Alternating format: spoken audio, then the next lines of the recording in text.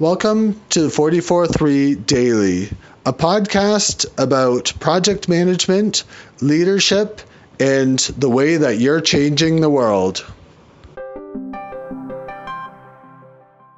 Tommy and Sally are running a brisk lemonade stand business today, but they're finding that they're running into a problem.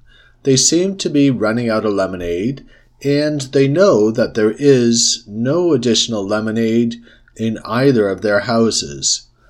Billy comes by and says that his mom has some ingredients for lemonade, and he's willing to charge them 10 cents a cup for whatever he provides. What should Tommy and Sally do? Their choices really are to shut down their lemonade stand, use their money, and miss out on the customers that they could have gotten while they were running to the store to get more ingredients. Or they could take Billy up on his offer, but then they're going to cut into their own profits. We have to make this kind of decision every day when we're doing our projects. There sometimes is a chance that you will have to spend a little bit of money in order to keep your project running. And in order to know whether it's a good deal or not, you need to have a very clear perspective on what your return on investment is intended to be in the first place.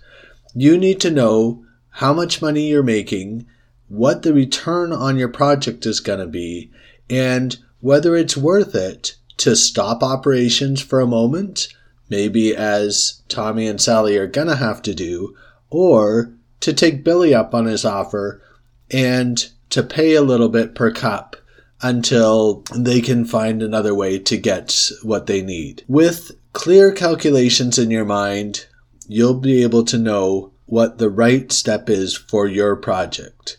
But you need to know right up front what your expected return on investment is, and then you'll be able to calculate whether this is a good deal or not.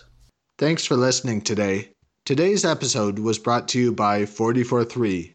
We're providing tools, resources, and services for people who have to manage projects in their everyday work, even though they aren't professional project managers. Visit us today at 44-3.com.